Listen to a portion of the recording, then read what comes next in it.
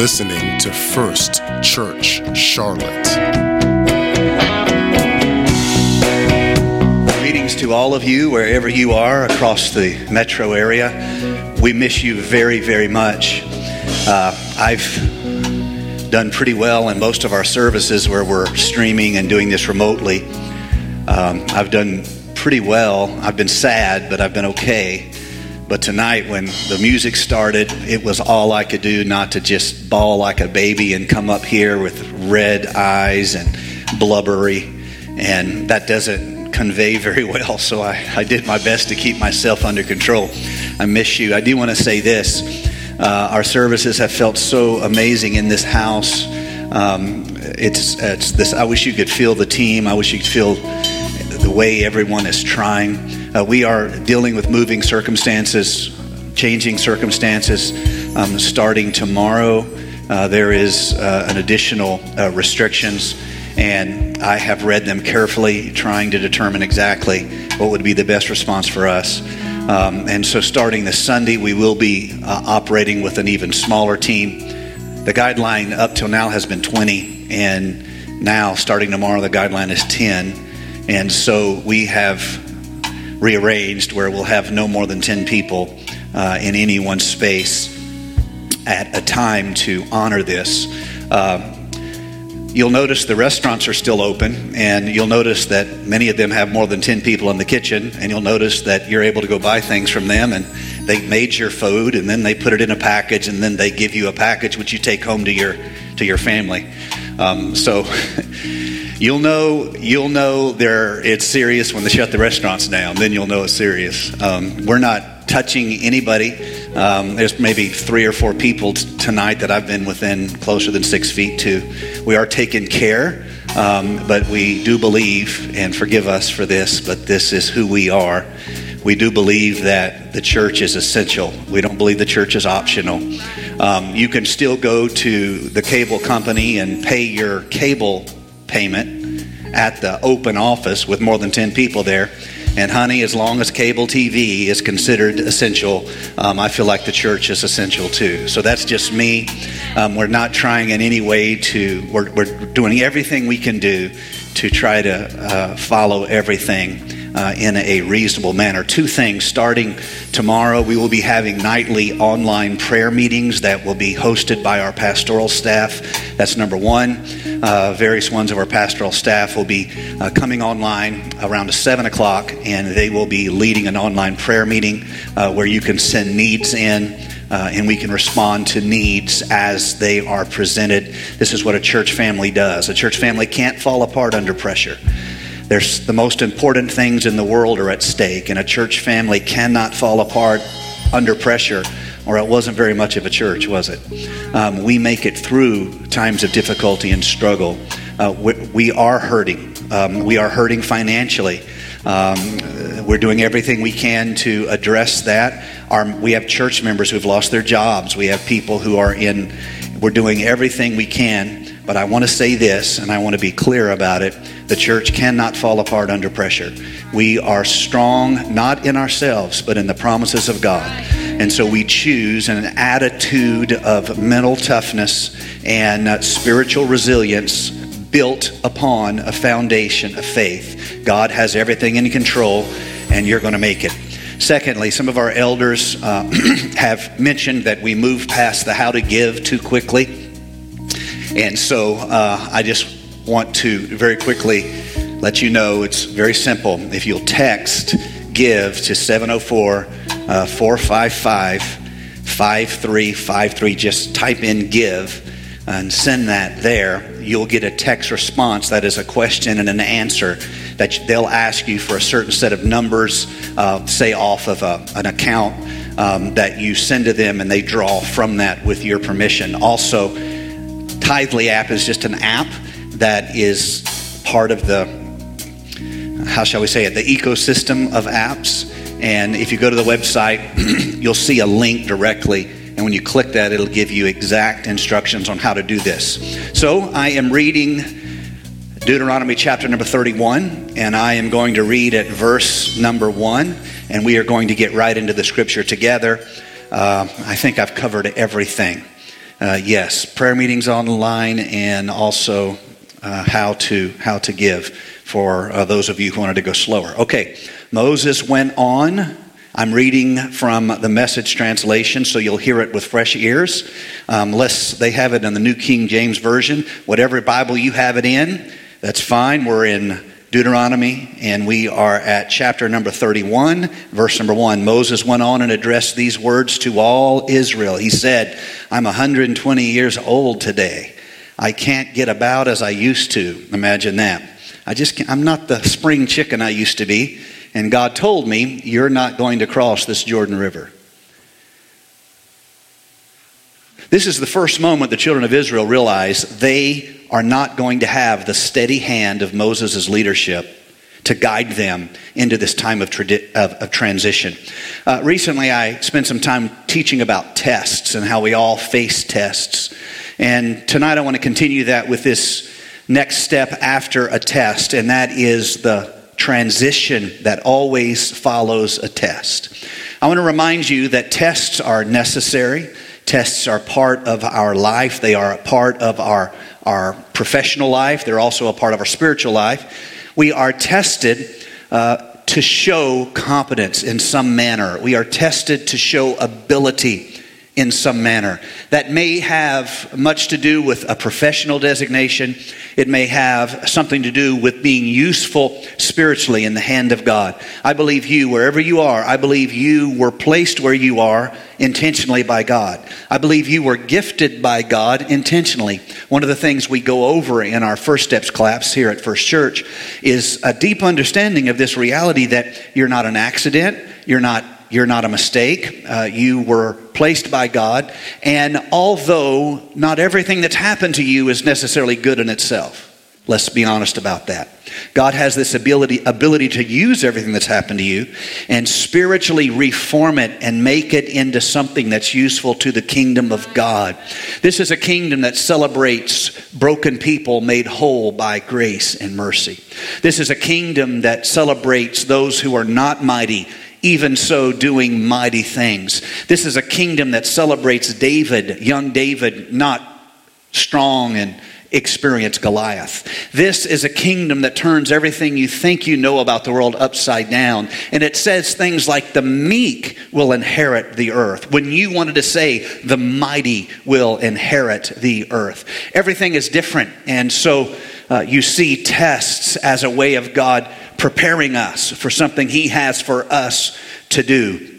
Now, the interesting thing is what happens following a test. Tests are not for no reason, as we say in the South. Tests have a reason. And following the test that you pass comes a day, a moment, a time of transition. So watch what's happening here.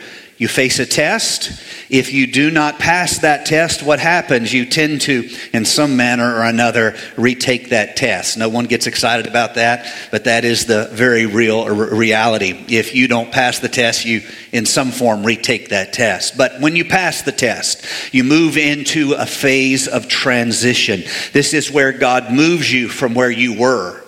You were in a state of becoming. Now you are moved into a state of accomplishing. Let me say that again. You are moved from a state of becoming and to a place of accomplishing. So you spend many years becoming, and then at the moment of God's perfect timing and in the moment of His divine fulfillment in you, you transition from becoming to accomplishing. For many years, the disciples will follow Jesus. They will sit at the feet of Jesus. They will listen to the teaching of Jesus. But a day will come when He says, I'm going away, and it's good for you that I go away, because I am going to transition you to another way of knowing me. Right now, you know me through the flesh. I'm right here. That has limitations. I can only be in one place at a time. But if I am translated from flesh to spirit, then I can feel each one of you. And rather than you being with me, if you're with me, I can be in you as a Shekinah presence of God hosting your heart, which has been made a holy place. That's some good stuff. Now, I know I'm not hearing any amens because you're way far away, but that is truly insight, as it were, into this idea of transition. Now, they have gone through becoming, and now there is transition, and now they're in a stage of accomplishment. After the giving of the Holy Spirit, what happens? They begin to turn the world upside down. Even their critics claimed that of them. And so this is what's happening. This is what's happening here in the story of the children of Israel. They are facing their test. Their parents failed their test, and that was to possess a promised land that God had ordained that they would have. Learning from the Old Testament takes care. We have to take care with it because in the Old Testament, God demonstrated his covenant through the success and the progression of a nation. He had covenant with the children of Israel. And so when you read the Old Testament, you'll also often see this manifestation of God's work here on earth through the success of a nation. And that's why it's difficult for us Christians sometimes to read Old Testament passages where a battle was won. And we don't think of Christianity that way, but for them, that's how they thought of it. And that was the promise of their covenant. And they would win, they would possess. And for us, we don't war with swords and guns. We don't war flesh against flesh. We don't war in the manner of weapons. Our warring is now spiritual. And so these lessons must be translated to a spiritual understanding, or we turn the kingdom of God into something it was not, that was for them, but not for us. Now, how is the kingdom of heaven demonstrated now? Well, first of all, it's demonstrated by the power of God. God will heal. He will save mightily. He demonstrates through his power. Yes. It is also revealed through the changed nature of his covenant people. In the same manner that Old Testament people would reveal the kingdom of God through, say, success against an enemy nation or tribe. In the New Testament, the kingdom of God is revealed by your changed nature. And so now you have in your life the fruit of the Spirit. You manifest the kingdom of God through the fruit of the Spirit. It's not about you fighting your neighbor and stealing his boat. It's not about you warring against flesh and blood. It's not those things. It is very much about your life being true to your claim. And having been changed by the power of God, I don't have the same temper I used to have. I'm being daily remade into his image. I'm more long-suffering than I used to be. Oh, no one's excited about this. Don't click away. I'll get to some good stuff in a moment. You literally live out the proof of your claim that the kingdom of heaven has changed you. So we learn these lessons from the Old Testament, but we learn them with understanding. And that, I think, helps us to derive the spiritual depths that is in them. And so Moses is now telling this next generation, they are not children of Egypt anymore, they're children of the desert. That's an important understanding. They're not children of Egypt, they're children of the desert. Children of Egypt see the world through the eyes of slaves. Children of the desert see the world through the eyes of nomads. It's a different state of being, and there are different lessons for them to learn. And so when Moses stands before them and says, guys, look, you've got to take the land. You've got to pass the test that your parents did not pass. And you are able to do it. That's the good news. The bad news is I'm not going with you. Now, if I mistake and say Abraham when I mean Moses, just for clarity, I'm preaching about Moses, okay? So Moses represents the continuing connection all the way back to the original deliverance of Egypt. He represents the continuing connection and the idea that he won't he won't be going with them fills them with uncertainty. Here's the thing about uncertainty. Uncertainty is often the worst place to be. I'll explain this. There were some researchers, there's been several studies done of this, of people who are told that they will receive 20 strong electrical shocks. And they know there's going to be 20, they're going to be painful, but they're going to make it through. And when they know they're going to have 20 shocks, even though they're strong, they do pretty well with it. You take another control group and you tell them that they're going to have 3 strong shocks and 17 mild ones, but they're not going to know when, and they're not going to know which one they're getting, the mild or the strong. And they have a much worse time of it. They have much higher stress response. They have much higher the hormones that are related to that. Their heart rate gets elevated simply because they don't know what to expect. Now here's a group, they have a worse situation, 20 strong shocks. But because they know what to expect, they can handle it pretty well. Life is so good at putting us in conditions of uncertainty. You see, we all of us respond, and you know this, but we all of us tend to respond through this thing we call the fight or the flight reaction. That means your heart rate leaps. You get this big shot of adrenaline, and you're either going to run like never run in your life, or you're going to fight, or, and some of us, we may just freeze. Who knows? But you understand what I mean by this. You get this stress response, okay?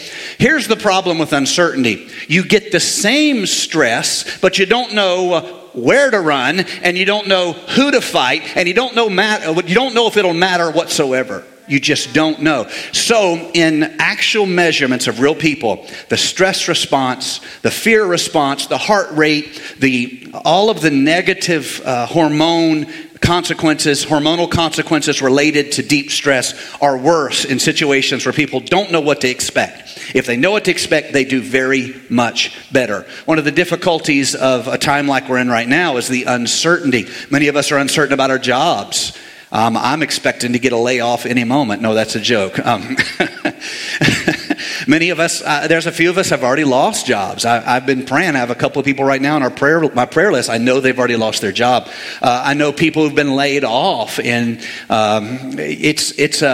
some of our people work in industries that are just shut down, and they're like contract workers, so they're not getting anything. They're not laid off. They're not fired. They don't have a job. They're in limbo, and uncertainty is a killer. I want to say this. Uncertainty is not just difficult for us in our physical reality and in our living in this world. It can be a killer spiritually.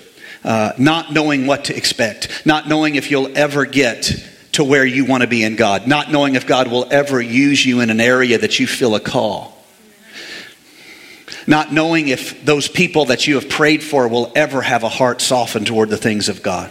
Uncertainty is a killer, and it puts you in a state of kind of negative stress, but you don't know what to do to make it better. This is exactly where the children of Israel are at.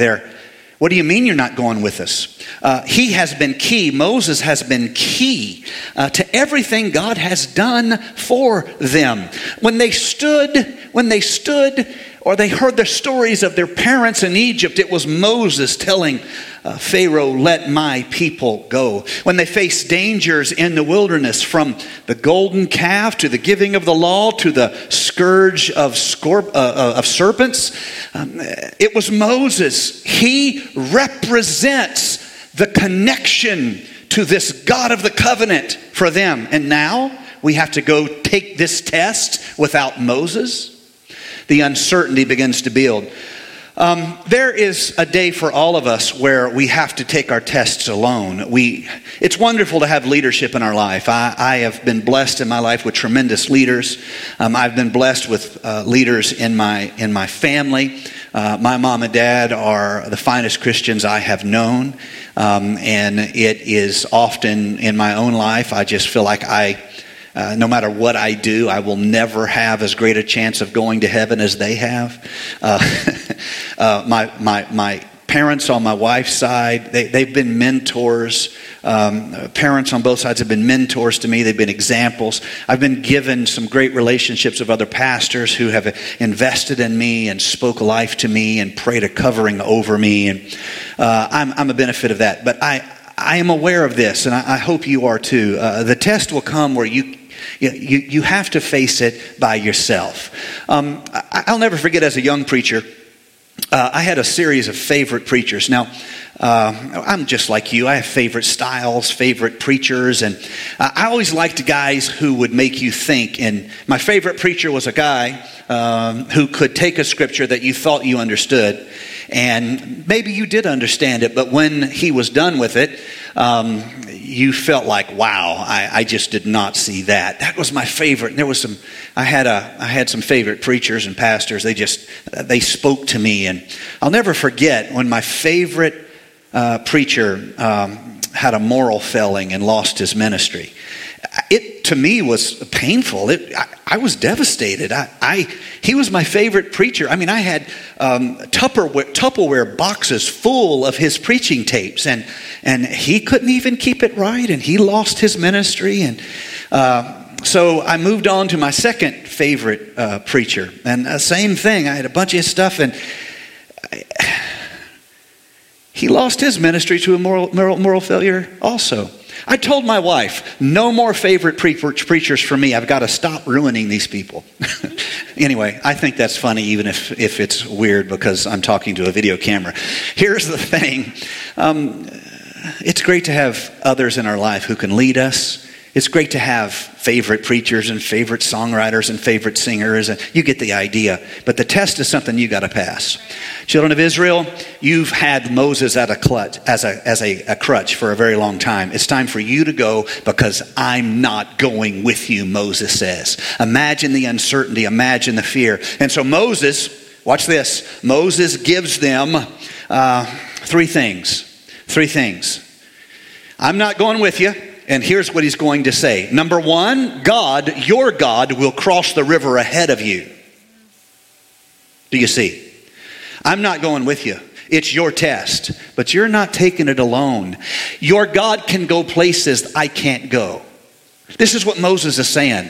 I've been honored to lead you. It's been awesome to be used of the Lord. It's the honor of anyone's life to be used of the Lord. But God can go places I can never go, and God can do things I can never do. And he says he's going to fight your battles. He will destroy your enemies. His word is sure. He is going to be with you. The Lord, your God, will go ahead of you.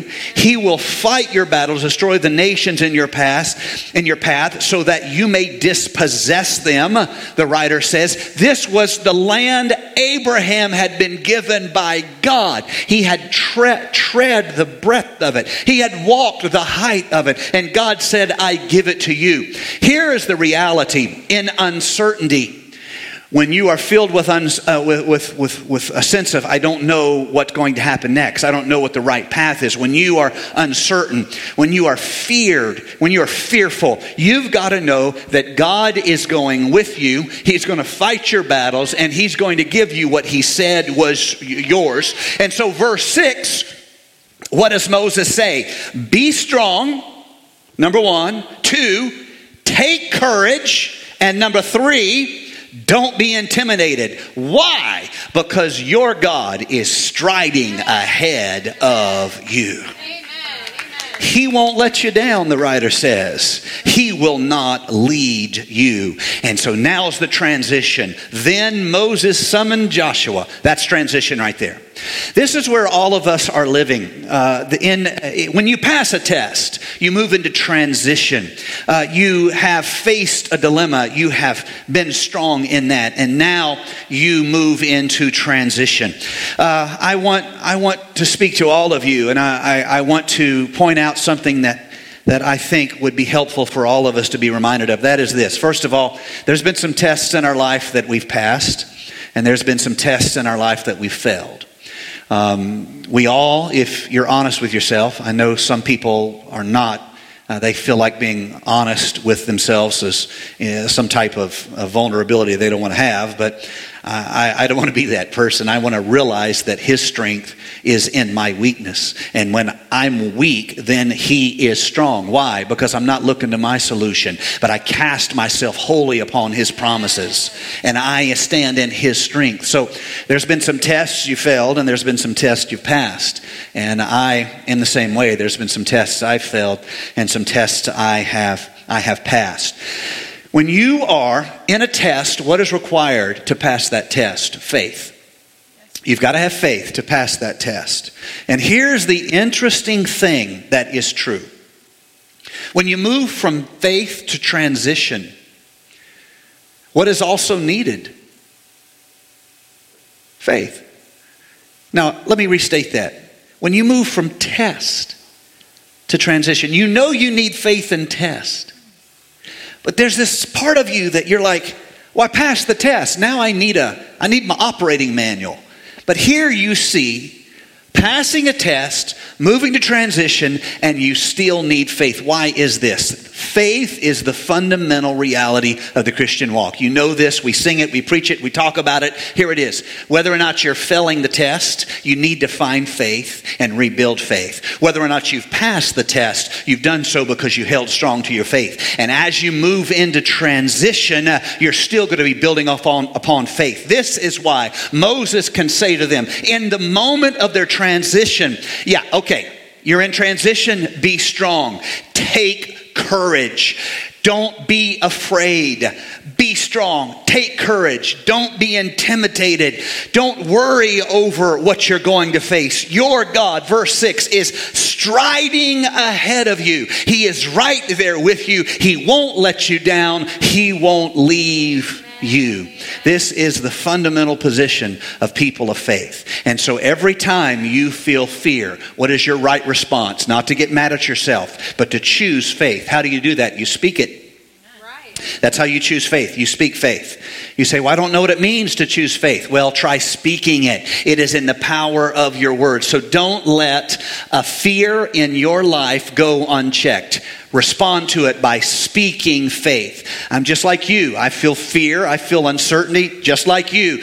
What are we called to do? To respond to fear by the fruit of our lips, to speak faith. And so James will say, if you can control what you say, you can control where you're living. You can control how you're doing. And he uses the example of a horse with a bit in its mouth. It is just a small bit, and it leads a mighty animal. Why? Because if you can control what you're saying, you can influence what you're feeling.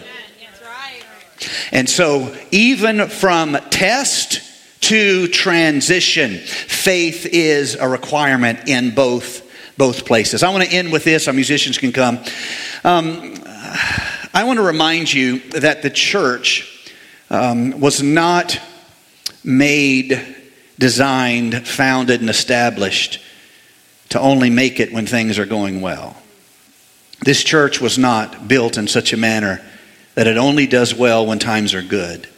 I want to remind you that from the very beginning, this church, not just us locally, but the church universal, has faced uncertainty, has faced setback, has faced trial of storm, trial of flood, trial of sword, trial of pain, trial of cruel mockings and scourgings. And the test, and the church, generation after generation, has passed that test. And they did so while keeping the truth of their claims and holding high the testimony that God had changed their heart. I want to remind you of this truth, that in the first centuries of the church, really through most of the medieval times, as the church drifted more and more further and further away from that apostolic core of what had been established by the apostles, and became more a product of the reasoning of the ecclesiastical councils and popes,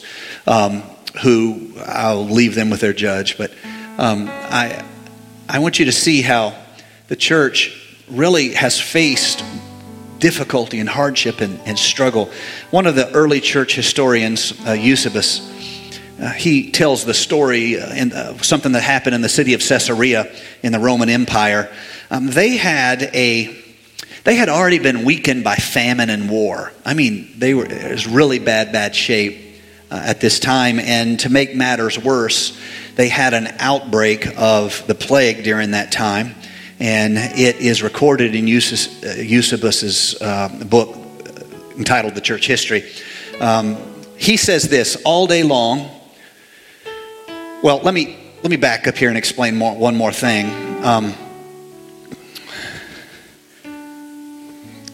In spite of this, the church maintained their testimony, their life of example. And he records this, that Christians all day long, some of them, tended to the dying, even buried the bodies, countless numbers that no one would care for. Others gathered together from all parts of the city, a multitude of those who had withered from the famine, and distributed bread to them all. We're trying to do that as a church. Now, we're a much wealthier society than this time, but Monday, there was a team here contacting parents of many of our Prosper University kids, and they were preparing baskets of food to take to those parents who were needy. Many of them are underprivileged kids, and they were distributing. There was some risk in that. They could have stayed at home. They could have, but they chose to do that in the same manner. It's the same testimony. It's the same effort. And we didn't just put a pack of crackers. We made sure there was so many ounces of meat and protein, and we tried to make good baskets, the kind of things that we would want to eat. And so as much as we could with what we had. And it's the same thing. That testimony makes a difference. And so Eusebius goes on to say this: because of the compassion of the Christians in the midst of the plague, their deeds were on everyone's lips. I'm reading his words. Their deeds were on everyone's lips, and everyone glorified the God of the Christians. Such actions convinced them that they alone, the Christians, were truly pious and truly reverent to God. A few years later after this, the last pagan emperor of Rome, who tried to turn Rome back toward the pagan gods and away from Christianity, his name was Julian, Emperor Julian. He was known as Julian the Apostate. He recognized that if they wanted to win the hearts of the people, they had to do things differently. And so this is Emperor Julian's words, writing to a priest of one of his pagan temples. He said, quote, "When it came about that the poor were neglected and overlooked by the pagan priests, then I think the impious Galileans," he's referring in his language to Christians. They weren't worshiping the heathen gods, that he calls them impious, observed this fact and devoted themselves to philanthropy. Quote, "They support not only their poor, but ours as well. All men see that our people lack aid from us." In fact, Emperor Julian will write to this priest that these pagan priests need to imitate the Christians' charity in order to bring about a revival of paganism in the empire. I think that's one of the greatest testimonies of Christianity. The church was built for a storm. Early in the church history, between 250 and 270 AD, there was a terrible plague that struck the whole of the Roman Empire. This is a different plague, just to give you another example. It's believed by historians to either be measles or smallpox, which is just a killer. It's just a terrible, terrible disease. And it was devastating the Roman Empire. And at the height of it, it was known became known by history as the plague of Cyprian, after the bishop Saint Cyprian, who actually wrote the story down. Every day, 5,000 people were dying in the city of Rome alone. And it was so bad that the bodies were piling up, and people would just lock themselves in their house, and it was terrible. The emperor at that time, his name was, I believe I'm pronouncing this correct, Decius, and he blamed the Christians for the plague. And so, as you might expect, a lot of people were angry with the Christians. And what did the Christians do? Well, if they were like some of us, they just, if they don't want what we got, they just can bust it wide open. No, that's not what they did. What they did is they ignored what everyone was saying, and they just did what they had always done. And they cared for the victims of the plague. They died too. Their family members died too. But they never lost their testimony. They cared even for their pagan neighbors. And the author Rodney Stark wrote in his book, The Rise of Christianity, Christians stayed in the afflicted cities when pagan leaders, even pagan physicians, fled, and they took care of people. And this showed, and one historian, Candida Moss, notes that this epidemic that seemed like the end of the world, at the time it seemed like the end of the world, and you can see the writing in many of the other secular historians of the time, they thought their world was ending. In spite of the emperor saying that the Christians had caused it, the Christians' testimony overcame what they were saying about him, and their kindness and their love made such a difference that historians believe this is a turning point in the Roman Empire, where the Roman Empire starts turning toward this man who was more than just a man, named Jesus of Nazareth, this Jesus who changed everything, who endured the worst death and rose again on the third day. This became a testimony of how resilient Christianity is and how resilient the church is. And one more story. This is a modern story. Recently on National Public Radio's show, All Things Considered, they were interviewing one of the volunteers for Doctors Without Borders, and his name was Stephen Roden, and he had a job of collecting the bodies of Ebola victims just a few years ago, and no one else. People were afraid, and they wouldn't even go collect the bodies and dispose of them in a dignified manner that also served public health. And this man here, this doctor, he led team members to go collect these bodies and to give them a proper burial. And they would collect 10 to 25 bodies a day. And this is recent history here. And on the radio, National Public Radio, they asked him if he was a religious man. And he said, I am. Yes, I'm a practicing Christian.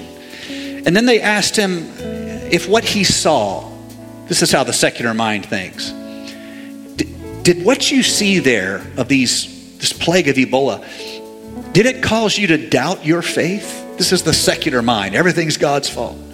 It's always, you get the idea. And his response to them was, no, I got great strength from my faith and the support of my family. Here's the thing. People can say anything they want about believers. They can mock you. They can even persecute you, what we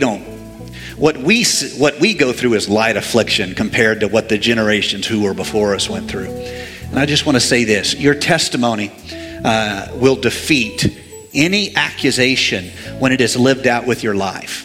A debate that you make with your lips where you just say you're wrong and blah blah blah, that doesn't impact the ages. What changes the world is the lived testimony of Christians. And so I want to encourage you wherever you are. First of all, you're going to make it. We're going to make it. We might all be a little bit leaner and a little bit poorer. We might all be stir crazy. We might all just need to go outside our house and run around a few times. That'd be good for us anyway. But you're going to make it. We're going to make it. Not only that, God will take the tragedy and He will bring something beautiful out of it. And more importantly, He has invited us to be His hands and His feet to heal a broken world.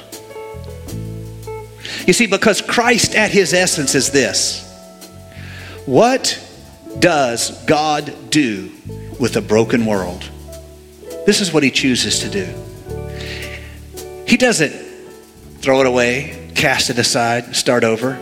He says, no, I will go and let myself be broken to fix it. And the image of that is the cross. The reason why Christianity, the most powerful image of it all is a cross, is because it's the image of what a perfect God will do to save an imperfect world of rebellious beings that He loves. The cross is a picture of a whole God being broken that he might make us whole. Do you see? And what does he invite you to do? What does he invite me to do? Not to debate theology. That's not what he invites us to do. He invites us to take up our own cross. Do you see? Take up your cross, that image of a perfect God willing to be broken to make a flawed world whole. My life can be given to make a world better than the world I found. Your life can be given to make a world better than the world you found. We are invited to give ourselves to the kingdom that we, like a grain of wheat, might spend our life, not in some foolish way or some silly way, but the daily choices, the manner of our values, the speaking of our words, we can make the world better. This is the invitation of the cross. When you find brokenness, what do? Do you pass by on the other side of the road? Or do you let yourself be broken? That there might be a spiritual wholeness that is imparted. That is the ultimate testimony of Christianity. Not how fancy our churches are, not how good our singers are, and we've got some good ones, and not how good our preachers are, and thank you very much. Just having fun. I want you to see the ultimate testimony is how you respond to brokenness. And this society right now is filled with brokenness. And the church cannot pass by on the other side of the road. The church must take up our cross and say, we too will give our lives to make a broken world whole. Wherever you are, bow your head with me right now. Lord Jesus, we stand before you. We acknowledge the difficult times that our society is in. We acknowledge the uncertainty. But we as people of faith choose the promises of God. We choose the assurances of your word.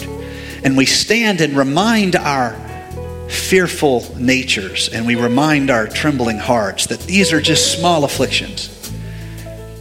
And we have generations of elders who have gone through much worse and came through it all with a great testimony and changed the world by their example.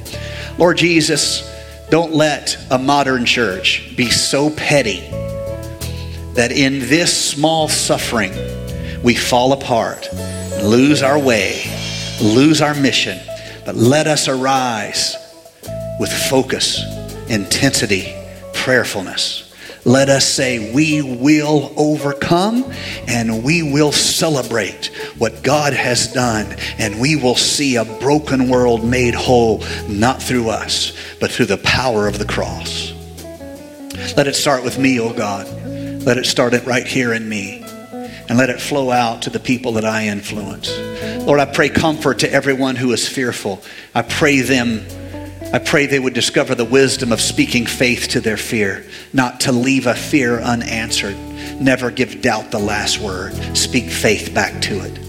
Lord Jesus, and bring us through all of this, not just with the statement of our own survival, but bring it through it all with the testimony that we are the people of the cross, the people who believe that the point of it all is to love others and prefer others and be reconciled to others, not simply be self-centered, self-obsessed, self-absorbed.